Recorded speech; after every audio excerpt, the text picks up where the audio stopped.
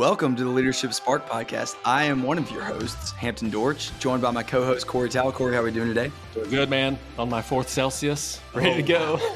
4th Celsius. Yeah, when Corey first started working at WildSpark, he started giving me bangs, if y'all are familiar with those, but Celsius is the new thing now. We've been crushing those, and my wife is not okay with it. I feel like I'm nearing lots of milligrams of caffeine, but that's not what we are here to talk about today. What are we here to talk about today, Corey? Yeah, we're going to keep talking about what elementary math taught us about leadership. We talked about lead me first. Today we're talking about the second one, which is develop my team.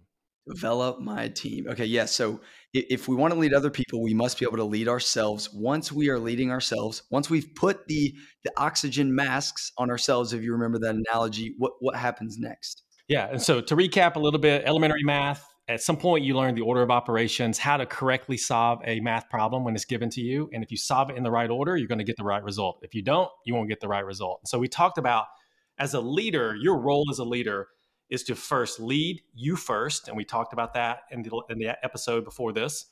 The next is develop my team, then deliver business results. And so you have to have it in that order and think intentionally about, how do I make my team great? How do I create an environment to where my team is growing? How do I create an environment to where they trust me as the leader? They trust each other as teammates?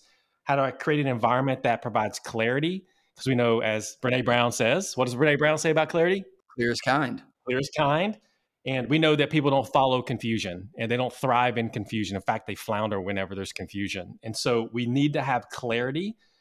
And so there's this corporate idea and macro level idea of developing your team. What are you doing to make sure your team is equipped with what they need to do their job, that they have the skills necessary to do it, they have the support from you as the leader to do it? And this is where we come up with what we call at WildSpark our high performance equation, which is really 4 elements. It's attitude, effort, support, and skills. If you think of yourself as a leader, there's a couple of those you're responsible for when it comes to developing your team. You expect your people to come with the right attitude.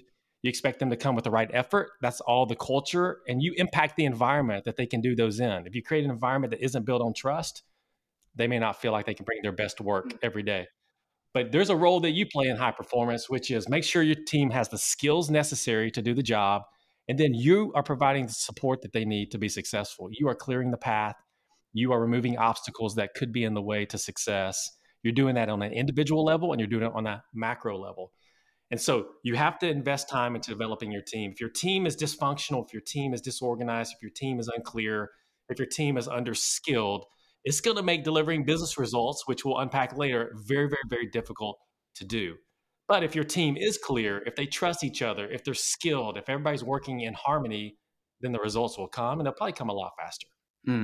Yeah, I mean, that alignment is key. I feel like alignment is a word that I've heard you say quite a lot, but I know that without some level of intentionality, or really without extreme intentionality, it's not going to happen. So what do you do to make sure that there's trust and clarity and that everyone's moving in the right direction? Like, I guess maybe this even leads into our go and do for the day.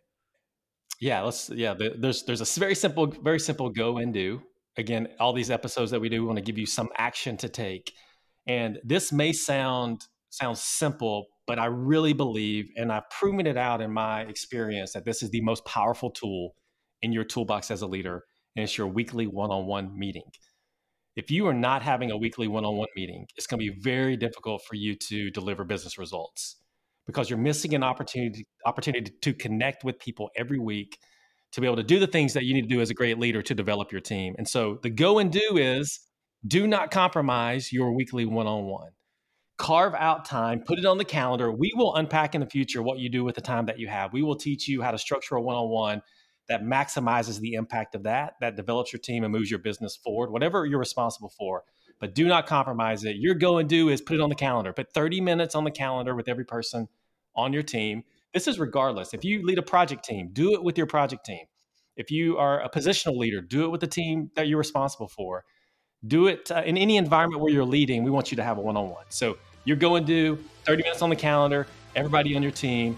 Do not neglect, do not compromise that time. We will equip you with what you can do with that time to maximize it, but go ahead and put that on the calendar. Schedule that one-on-one. All right, we'll see you tomorrow.